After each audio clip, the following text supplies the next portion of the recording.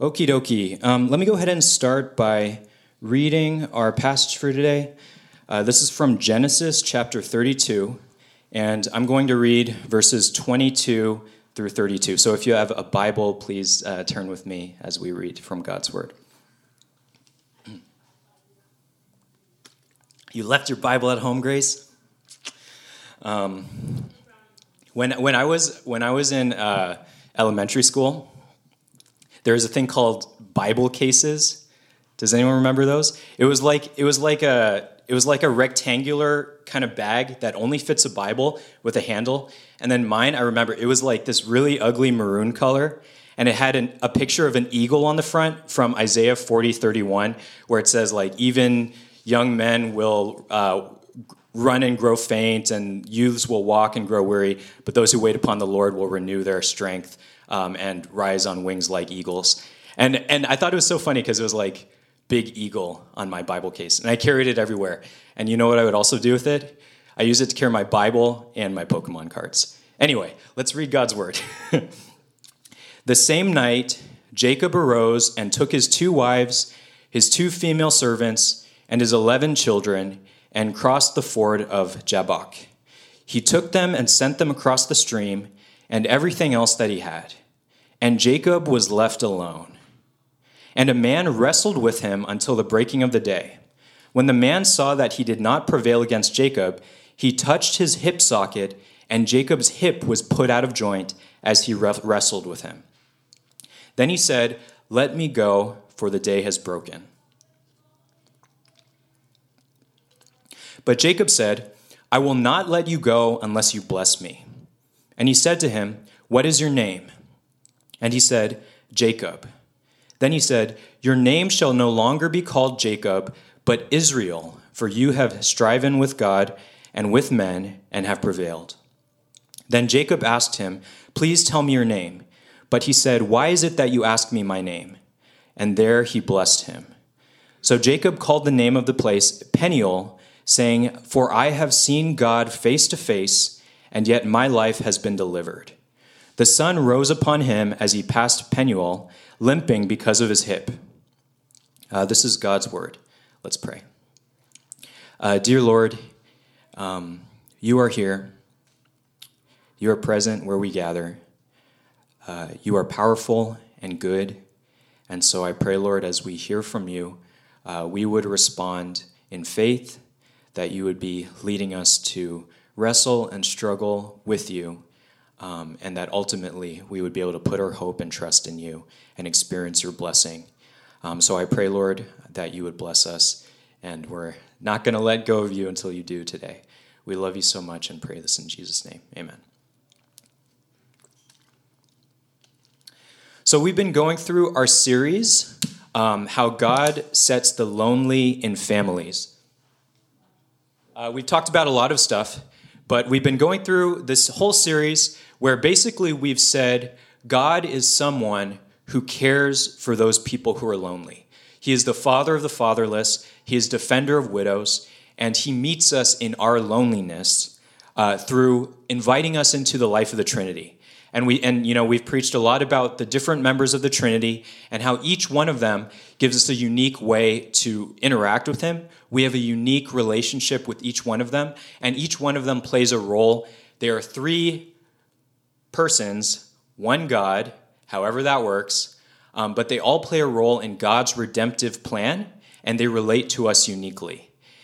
We talked about the woman at the well, where Dan preached on how when someone encounters Jesus authentically, they have this incredible reorientation of their values, and it totally changes their inner life.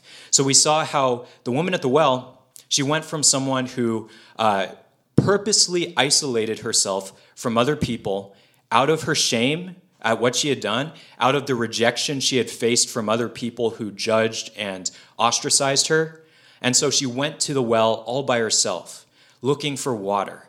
But then Jesus sought her out, went to that well, and in a sense revealed himself to her And then as a result of that encounter with Jesus, a true encounter with Jesus, she left her water jar at the well. She was so excited to tell everyone about Jesus that she totally forgot what she was there for. She left her water jar there, and she ran off to town to tell people, I met a man who saw everything I ever did. Can this be the Christ? So her inner life was totally transformed by this relationship with Jesus. And then last week, we looked about this, another example, another case study of a person who encountered God in a way that was incredibly transformative. So we looked at Leah, and Leah is one of the most tragic, she has one of the most tragic lives in the whole Bible. She is unloved. She has a sibling rivalry with her sister, who is like gorgeous. She's like a supermodel. And Leah has weak eyes, which probably means she either has like cross eyes or protruding eyes, or she can't see very well. But the idea is everyone loved her sister Rachel, and no one loved Leah. And so she experienced her whole life feeling inferior, feeling neglected. And not only that, her own father Laban basically used her and tried to get rid of her. So there is a man named Jacob, who we're talking about in this passage. Jacob was a trickster. Jacob was the second born of a pair of twins. So Esau and Jacob were twins. Esau came out the womb first, and we didn't talk about this, but he was a very red, hairy baby. So he had hair all over his body, which is really weird. Like Toby, my son, did not have hair all over his body. But some people do. Some babies do. And when we were watching baby instructional videos before we had Toby, they say some babies have a lot of hair. Esau was one of them. But during this time, if you were the firstborn, all of the privilege and all of the status would come to you. How many of you are firstborns? Yeah. Well, you don't get all the privilege anymore because our society doesn't run like that. But anyway, so the firstborn get the favor. They get the inheritance, a larger share of the inheritance. And in this case, the father of Esau and Jacob, Isaac, loved Esau more than Jacob because Esau was a man's man. He had hair all over him. He was really like big and like red, and he loved meat, and he would go hunting for meat and was really good at catching meat. And then it's really funny. I mean, this is just like the very first example of like the jock-nerd dichotomy, where Esau was like a jock, and so he was popular with his father. He's like really good football player, and then Jacob was a nerd. And it says like he stayed in the tents with his mom, and he didn't know how to catch food. During this time, that would have been not a great thing, right? It would have been good to be able to provide for your family, but Jacob stayed in the tent. So he was like a mama's boy, and he stayed inside. And so as a result of that, he grew up in, also like Leah, neglected by his father.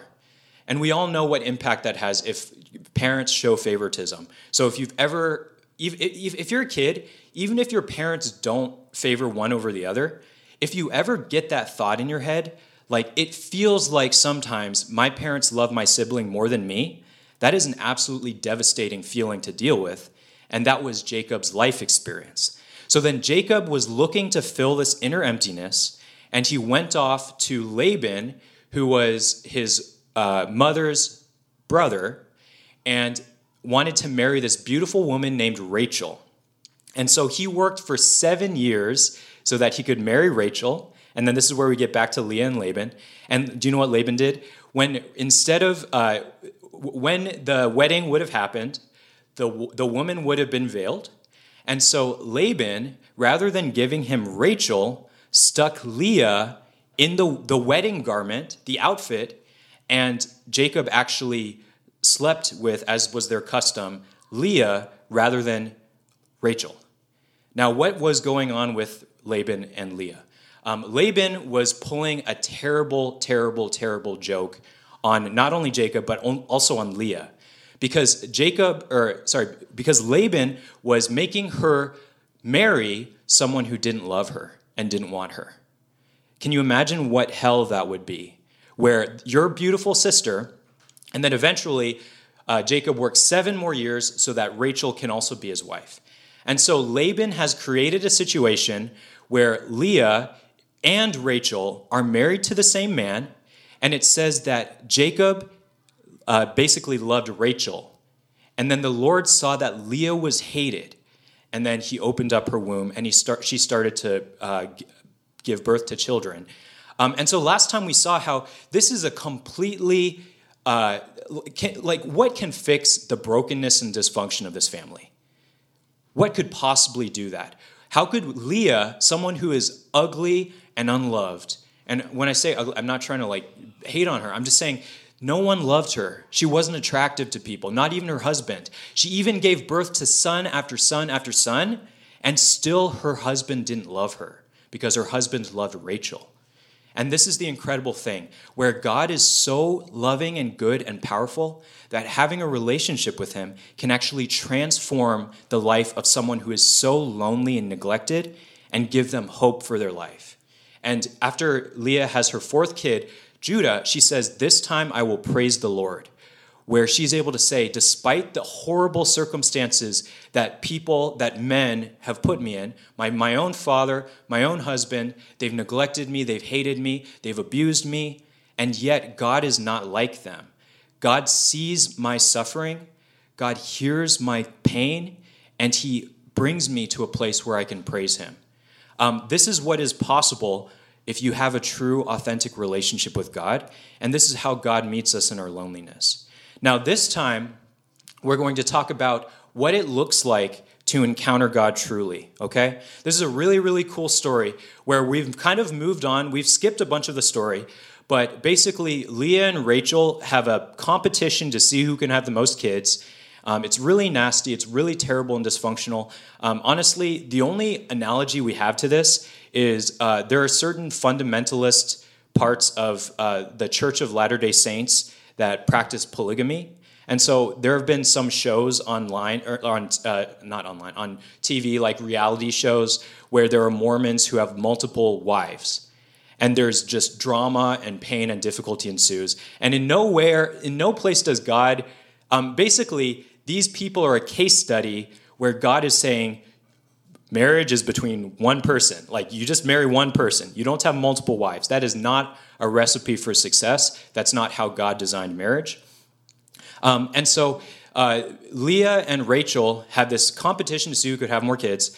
And then eventually Jacob and Laban, there's a whole bunch of stuff that happens. But eventually Jacob wins and gets a bunch of wealth from Laban. And then he has a desire to go back home to his family, to Isaac, to his mother, because he has a bunch of kids, right? So he's like, where do I want to settle down? Now that I have a family, I don't want to live in this foreign country. I want to bring them home to my family. And here's the problem. When Jacob tricked Esau and stole the blessing from him, Esau basically said, Jacob, if I ever see you again, I'm going to kill you. And so this is where Jacob is. Jacob wants to come home. He wants to be reconciled to his brother, but his brother is a jock. His brother is easily angered, and he's not only that, he's murderous, where he's saying, like, if you ever show your face again. Because if you think about it, when Jacob tricked Isaac to steal the blessing, I mean, that's a whole story that we're not going to get into much. But basically, it was a very rude, offensive thing to do, and it would have enraged Isaac. It would have enraged Esau. And so Jacob desperately desired approval from his dad and was willing to trick his dad to just get a little bit of it, right? So then eventually, Jacob has kids, he had a bunch of wealth, and he was going to go back to his family, and he wasn't sure what was going to happen with Esau, okay? So can you imagine, like, have you guys ever had a really uncomfortable family dinner or Thanksgiving where there are two people who have beef, and it's like right before the dinner, and you're like, what's going to happen with that person and that person? Or it's like your friend group at school, two of your friends have drama with each other, and then like at lunch, you always meet at the same table at lunch. You're like, are those two people going to be there? I have no clue what's going to happen. You're kind of anxious, kind of worried. This is what's going on with Jacob, where he's like, I'm bringing my family. I'm bringing all my cattle, my oxen, like my wealth. I'm bringing it. I'm going home, and I have no clue if my brother is going to accept me or not. And so he starts to do a lot of different things. If you look at verse 20, if you look at verse 20, this is actually a really important thing. So he starts to scheme. He basically says, okay, maybe if I bribe him, maybe if I make the first show of reconciliation, he'll accept me, he won't kill me, he won't like kill my family and take my stuff. And so he sends, it's really genius. This is what Jacob is like. He's a planner, he is a preparer, and he always has schemes going on. So he basically says, I'm going to send 3 waves of things. I'm going to send him a bunch of like oxen, right? And my servants will go with the sheep and the cattle, whatever it is, the livestock. And then when you go to him, say, look, I'm coming back home. Take all of this like good stuff. Like take all of these presents. Maybe you'll reconcile with me. And then the servants will say, Jacob is coming in the next train, right? The next group of people and cattle, Jacob's going to be in that one. And then when the next group comes, Jacob's not in that one. It's more presents for Esau, right? You see what he's doing? He's really trying to like butter him up. So not 1 group of cattle and presents, not 2 groups of cattle and presents, but 3 groups of cattle and presents. And then finally, Jacob is going to come. And then he says this, he thought, I may appease him with the present that goes ahead of me, and afterward I shall see his face. Perhaps he will accept me. So the present passed on ahead of him, and he himself stayed that night in the camp. Can you see where Jacob's mind is at? Everything about him is concentrated on this problem where Esau, he doesn't know what's going to happen, and he's trying to control his circumstances so that Esau doesn't kill him. But then what happens, and this is where we get into our text for today. So it's at nighttime, and it's really interesting. The same night he arose and took his 2 wives. So this is really interesting. It says that Jacob is so distressed and afraid of Esau that he can't sleep.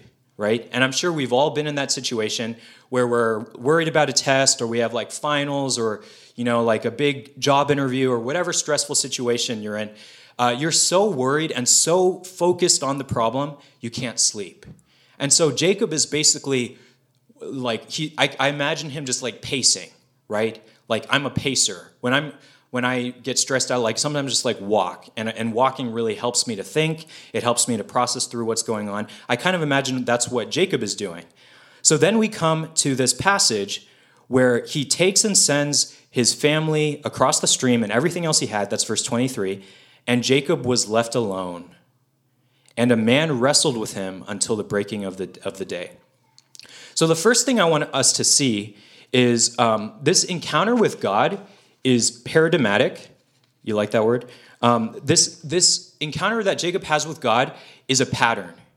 And we can see marks of true encounters with God by the way that God encounters Jacob in this passage.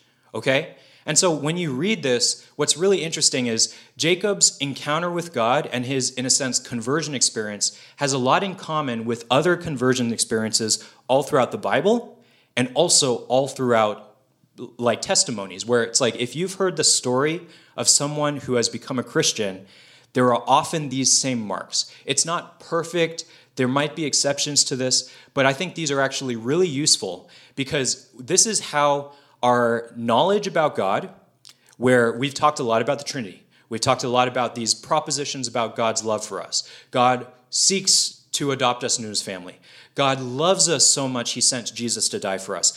God atones for our sin so that we can be reconciled with him. All of that stuff is important truth that we must know in our heads. You have to know and understand it. But encounters with God, true encounters with God, are something that is more than that. It is not the logical term, it's necessary but not sufficient. You need both knowledge of God, but you also need this encounter with God. And we're going to look at some of the marks of God, marks of encountering God, so that you guys can sort of examine yourself.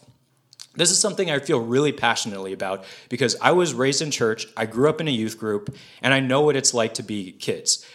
You guys go to church, and some of you believe in God, some of you don't. But in general, your relationship with God is not alone. What I mean is, your relationship with God depends so much on the faith of your parents or the faith of your friends. You go to church not necessarily because you have encountered God, You go because your parents want you to. And that's good. That's actually really good. But there's this thing that happens when you truly encounter God where God gets you alone, the same way that Jacob was alone. And Jacob wrestled with this man that eventually we find out was God. God gets you alone. When you grow up in church, it is very easy for you to assent mentally to all the truths about Christianity, but you have never encountered God in this personal, intimate way. And so I want you to examine yourself. This is how it goes from knowledge about God to an experience and intimate relationship with God. This is how you get there. And so there are many people, like, honestly, this is the reason why many Christians are kind of like jerks. You know, people who say they're Christian, they can be jerks. They can be all about the truth, but then they show no grace to anyone around them. And people who believe in different things than them, they just condescend, they look down on them. The reason for that, I believe, some of that is theological, some of that is, all this other stuff, but a lot of it is they've never truly met God personally. They think that being a Christian is knowing the right stuff, having the right positions on political issues. It's about having the right morals. This is right, this is wrong. All of those things, I would say, are implications of the gospel and implications of what Scripture says, and God wants us to follow those things. But at the core of Christianity is a personal relationship with Jesus. And this is where it gets weird. It gets supernatural. It doesn't make sense. When we meet and gather together, God is present. God is here. And when God really wants to reach you and get your attention, he can do it in a group. But often, he often does do it in a group. But what happens when you're in the group is all of a sudden you feel like there is a target on you and God is personally dealing with you. So you could be in a crowd of people who are all singing, but all of a sudden, it's almost like the crowd kind of fades away, the music fades away, and it's like you and God are there alone together. This might happen when you're reading Scripture. It might happen in prayer. But this is at the very heart of the Christian life, where you have a personal relationship with God and you are alone with God. And he brings you to a place where you encounter him in a way that is, this word is kind of weird, but tangible, okay? And let's look at this encounter with God. Now, before I go into the next part, I just want to ask you, have you ever experienced that? Have you ever experienced that? All of the stories that I tell, when I was the emo kid out in the rain, failing my physics class, all of the examples I've told from my life, these are moments where I have encountered God personally. And that's what I feel it is. I mean, I could be wrong. It could just be like an illusion or like a psychological phenomenon.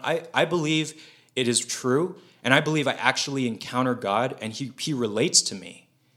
Have you ever experienced that?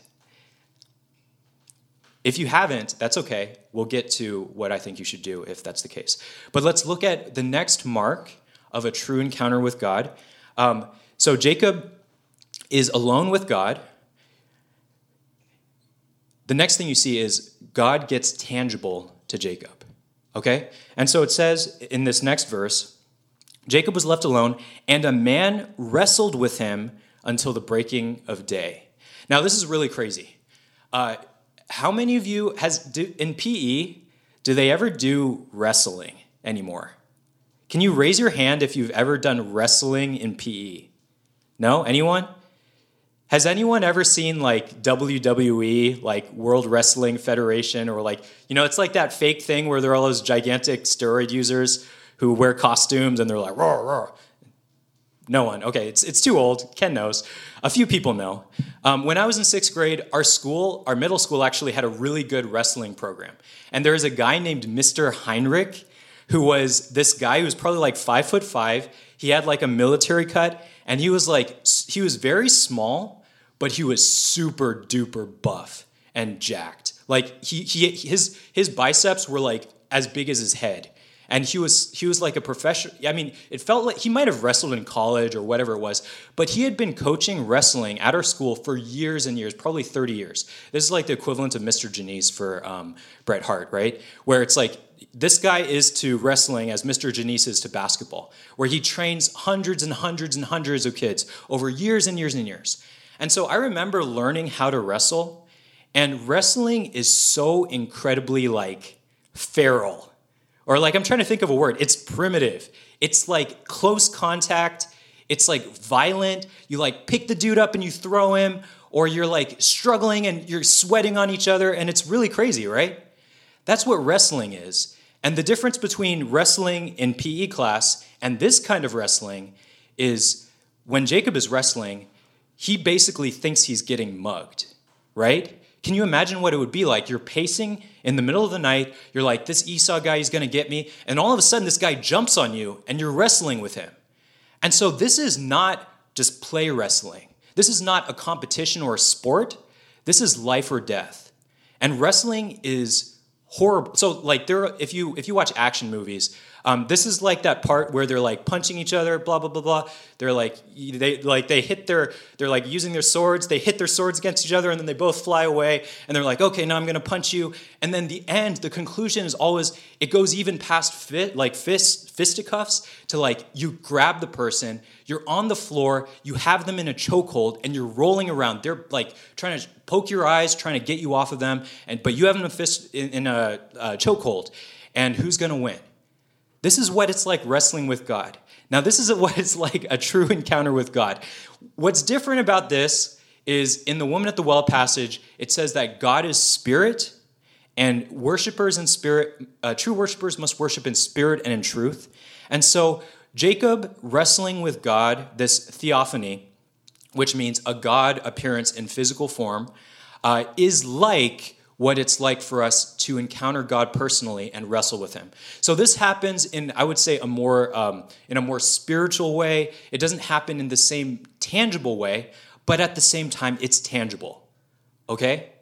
So one example of this wrestling that I experienced when I was in college was I was struggling a lot with a relationship I had, and as a result of that, I was extremely depressed. I was even getting really randomly angry. I don't know if anyone has ever experienced that, where I would do a lot of like running, long distance running. I would run maybe like 5 miles a few times a week. And there was one time where I was running back through the school to my dorm, and there were like cars parked on the side. And I was all of a sudden, out of nowhere, I wasn't even thinking about anything. All of a sudden, I felt so angry I wanted to punch in the window of the car. And I don't know if that surprises you, because if I were you, I would not think I'm a super like angry or violent person. And I would say I'm not. But at this time, I was just really struggling with this relationship and angry. And I would say I was even bitter at God for allowing things to happen the way they did. And this is what I did. I felt like God was absent. I felt like God wasn't coming through for me.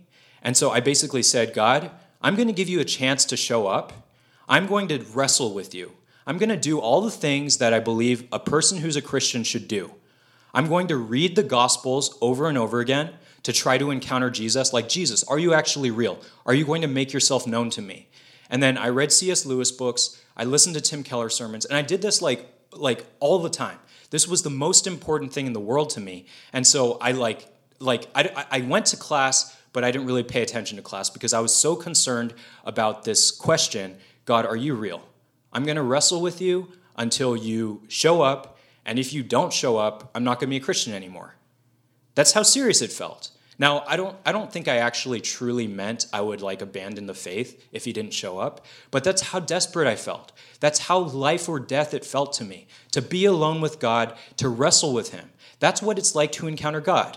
And I would say you can grow up in church. You can go to all the different things. You go to Mexico. You go to youth retreat. You go to Sunday service. You go to youth group, whatever it is. You can do all of those things. And yet, the mark of true encounters with God is God becomes tangible to you in this way, where you really feel like someone is out there trying to get your attention. And this is really interesting. There are many people in the world, not Christian, who have had these same experiences where there's some kind of transcendent like connection with something bigger than them. And I believe that that's God reaching out to people. And so, so the first thing, okay, so God gets you alone. God gets you tangible. God wrestles with Jacob. And the next thing we see is true marks of encounter with God. I would say God breaks you. God breaks you.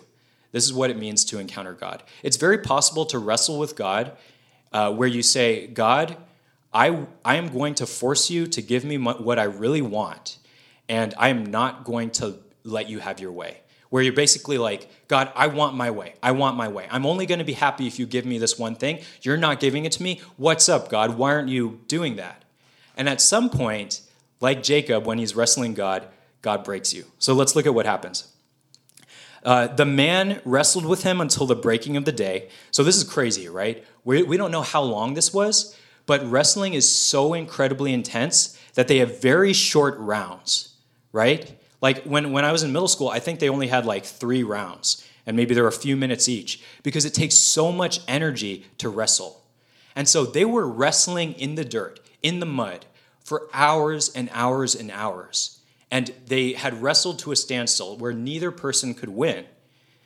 And then the day started to break. So the sun started to rise on the horizon. When the man saw that he did not prevail against Jacob, he touched his hip socket, and Jacob's hip was put out of joint as he wrestled with him. So up until this point, Jacob probably thought that he was evenly matched with this man. And up to this point, it seemed like both of them were trying really hard to win the wrestling match. But at this point, God starts to reveal himself, right? There's something really crazy that happens where he just touches his hip, and then where it says Jacob's hip was put out of joint, it basically means his hip was annihilated. So his hip was ground into dust, and he couldn't do anything. Can you imagine for a second? Has anyone had like a hip replacement surgery? Or can you imagine for a second what it would be like to not be able to use your hip?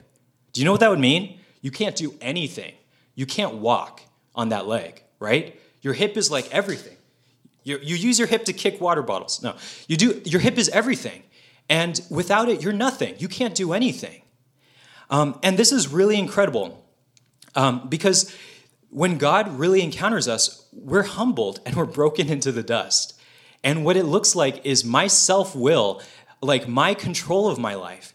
Jacob was so self-reliant. He was such conniving, or like that's kind of a mean word, but he was pretty conniving, which means he could manipulate his circumstances in order to get his way. In so many different situations, he got what he wanted, and he would trick people, he would work hard, he would use all of his different means at his disposal to get what he wanted, and so he felt self-reliant. He was afraid of Esau, but he's like, okay, I'm afraid of Esau killing me, but let me think, what are the strategies I can use to reconcile with Esau? But then when he comes face to face with God here, when he's wrestling with God, he realizes, I got nothing. I got nothing. This guy is completely more powerful than I am. He just touches my hip, and my hip is annihilated, right? Then he said, let me go, for the day is broken. So Jacob is still wrestling with him even after his hip got broken, which is pretty crazy. This is how tenacious Jacob is. And the man says, let me go, the day is broken. But Jacob said, I will not let you go unless you bless me. So this is a really, really crazy thing. We've talked a lot about the wrestling with God. What I want you to notice is, as a result of Jacob's encounter with God, his priorities have changed completely. Did you catch that? Did you catch that? What was Jacob's primary concern and worry? It was Esau. Then what was his primary concern and worry? This guy's trying to kill me. His priorities changed dramatically when he's getting mugged by God, right? And then he says, even after his hip is broken, I will not let you go unless you bless me. Now, this would have been really, really crazy for the original readers, because when we learn that this is God, Jacob is no longer gripped by his fear of Esau. He doesn't talk about his wife and his children. He doesn't say like, oh, is Esau going to accept, is Esau going to kill my wife and kids and steal my cattle? He's not even focused on the physical pain of his hip dying. And he's not even afraid of death. Because what's crazy here is the original audience would have known, basically, you cannot see God face to face. And so when the sun was rising, Esau was protected from the glory and holiness of God by the darkness. But then when the sun started to rise, he would have seen God face to face. And when someone sees God face to face, they burn to a crisp. And it says in Hebrews, our God is a consuming fire, where if there is no one in between you and God, there is nothing in between you and God, God, his holiness and his perfect righteousness basically will burn sinful beings into a crisp. And yet, Jacob says, I don't care about that. I'm going to hold on to you until you bless me. And the word blessing here is really incredible because when Jacob was tricking his dad earlier on, he tricked his dad so he could get the blessing and approval of his dad. Later on, he wanted the blessing and approval of Laban so he could have Rachel as his wife. And then right here, right before this, he wants more than anything the approval and blessing of Esau. But right here, all of that fades to nothing because his priority, and this is a mark of the true encounter with God, none of those priorities are important anymore. They all are relative compared to God and the blessing. And he says, if I don't have any of that, I don't care what happens to me with Esau. I don't care if I die. I don't care that I'm in pain because my hip is out of joint. I'm not going to let go of you until you bless me. Do you guys know what that's like in your relationship with God? I honestly think we need this so much right now. With the pandemic, with all of the difficulties we're facing, we need this tenacity about clinging to God and saying, I'm not going to let you go, God, until you bless me. And the other thing is, God is actually willing to give him the blessing, and he doesn't fight him. He says, okay, and then he blesses him. And that's really, really incredible. Have you had this kind of encounter with God, where all of a sudden you're alone with God, all of a sudden God is tangible in a weird way, you have a sense of God personally dealing with you? Have you wrestled with God? And this could be intellectual wrestling. It could be emotional wrestling. It could be just like struggling to pray, struggling to understand. Like, God, why don't you show up when I pray? Why don't I have a sense of your presence? All of that is wrestling with God. And that is actually a mark of truly encountering God, where you say, I want this blessing, God. What do we need right now? I think we need tenacity when it comes to wrestling and holding on to God until he blesses us. What does this look like?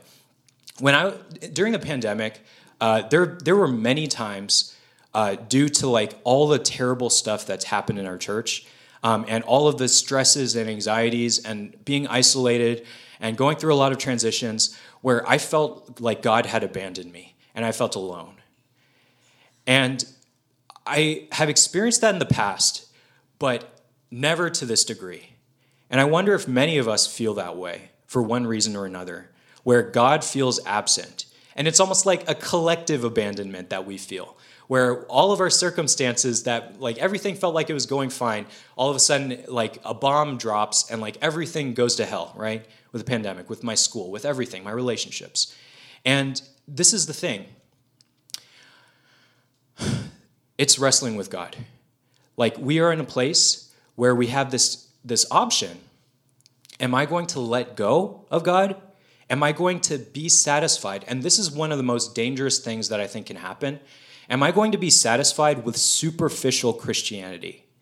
Am I going to be satisfied with superficial church going and superficial prayer and superficial Bible reading? I think that's what's happening, where our tendency is to say, like, I'm just going to show up. If you like, either I'm not going to come, or if I show up, I'm not really going to wrestle. I'm not going to really put effort. I'm tired. My life is busy.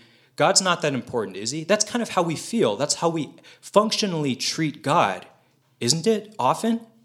And what's so amazing is God is really, really gentle with us. God is really gentle. When he responds, like if we just ask him, if we just cling to him and say, God, will you bless me? God, will you make yourself real to me by your Holy Spirit when I read, when I pray? I truly believe God will respond. And I've experienced that in my life. Like, I really believe this is true because God blesses Jacob when Jacob holds on to him. And so if you're a Christian now, and if you feel like God is far from you, I just want to challenge you. Wrestle. Don't let go of him. And I actually take this really seriously. This is something I've been trying to put into practice. Do you guys know the difference between superficial prayer and real prayer? In superficial prayer, now I'm not trying to say like this is probably not a terrible thing to do, but there's a type of prayer where basically I'm worried about something, and so the only extent of my prayer is praying to God so he can fix my problem, right? You guys know what that's like, right? So this is like Jacob prays to God that Esau would be reconciled with him. But it's kind of using God. And God is actually not, God actually allows us to do this and pray for things that we need and want.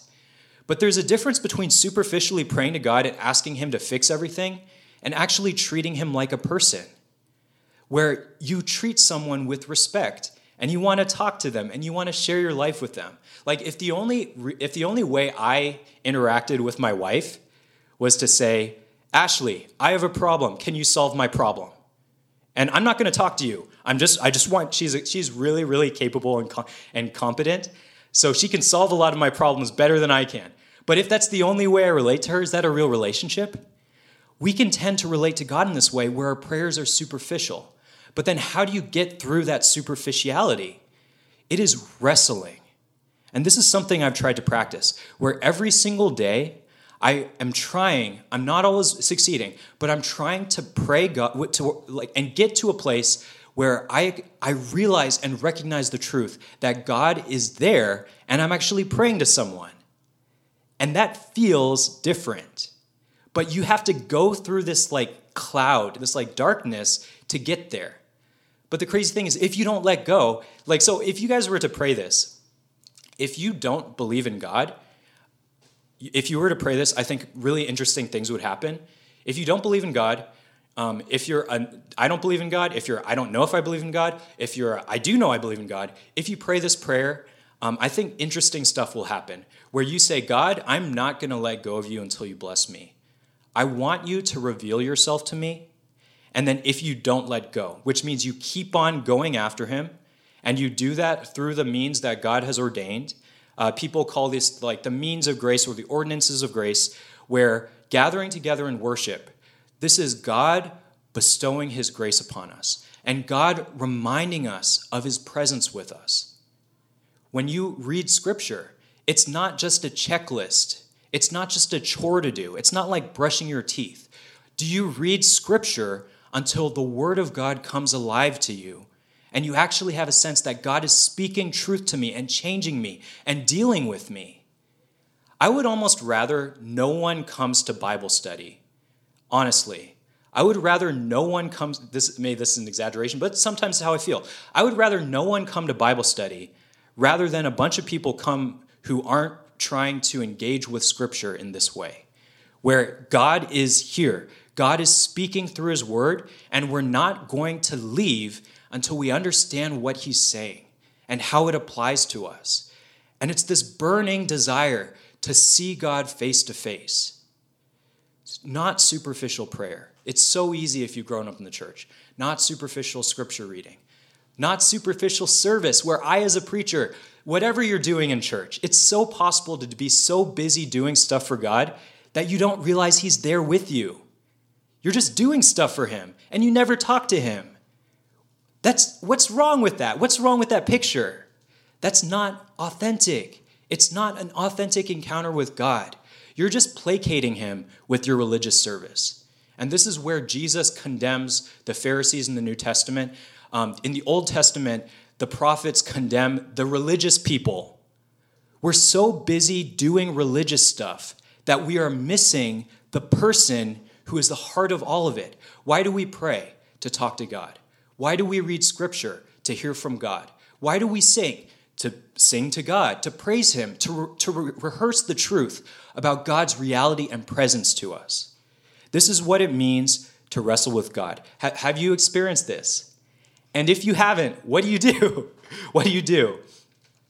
The most incredible thing about this whole passage to me, and as I was reading this, it just came alive to me, is how this whole encounter is a picture of who God is and his character, where in a small way, Jacob was able to see who God is. God is gracious. Jacob was a very imperfect person. He was super duper messed up to Leah amongst other people. He was messed up to his dad. He was messed up to his brother. He was messed up to Laban in some ways. But God was with him, and God was gracious to him, where he didn't annihilate him completely. He only annihilated him to the point where he could get Jacob's attention and humble him to the point where Jacob could have a new identity and a new name and be completely transformed. You get me? From this point on, Jacob walked with a limp.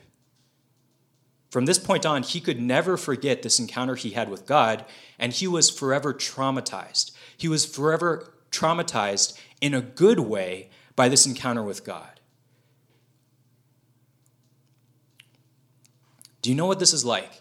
How do you get to the point where God is not just someone you talk about, but God is someone you talk to? You see this revelation of God where the weirdest thing, this person, let me ask you a question. Is this person who Jacob is wrestling, is it a man or is it God? What do you think? Grace. It's really interesting because initially it seems to be a man, but then it turns out to be God. And this is why it's a Christophany. This is so incredible. This is God revealing his graciousness to Jacob. This is God revealing the way that God changes us. And guess what? It's through suffering. God transforms us through suffering. God reveals himself through the God-man. And so this is actually a picture of Jesus Christ, where Jesus Christ, this is foreshadowing when God sent Jesus Christ to this earth, Jesus Christ who is perfectly God and perfectly man, and Jesus Christ who is the perfect revelation of God's character. You see the grace of God in this, where Jacob clings to God and says, until you bless me, I'm not going to let go. Well, guess what? If you don't know God, God has already taken the initiative. In this passage, who takes the initiative in starting the wrestling match? Is it you? Is it Jacob? Or is it God? Jacob's the one who gets jumped by God. And this is what God does.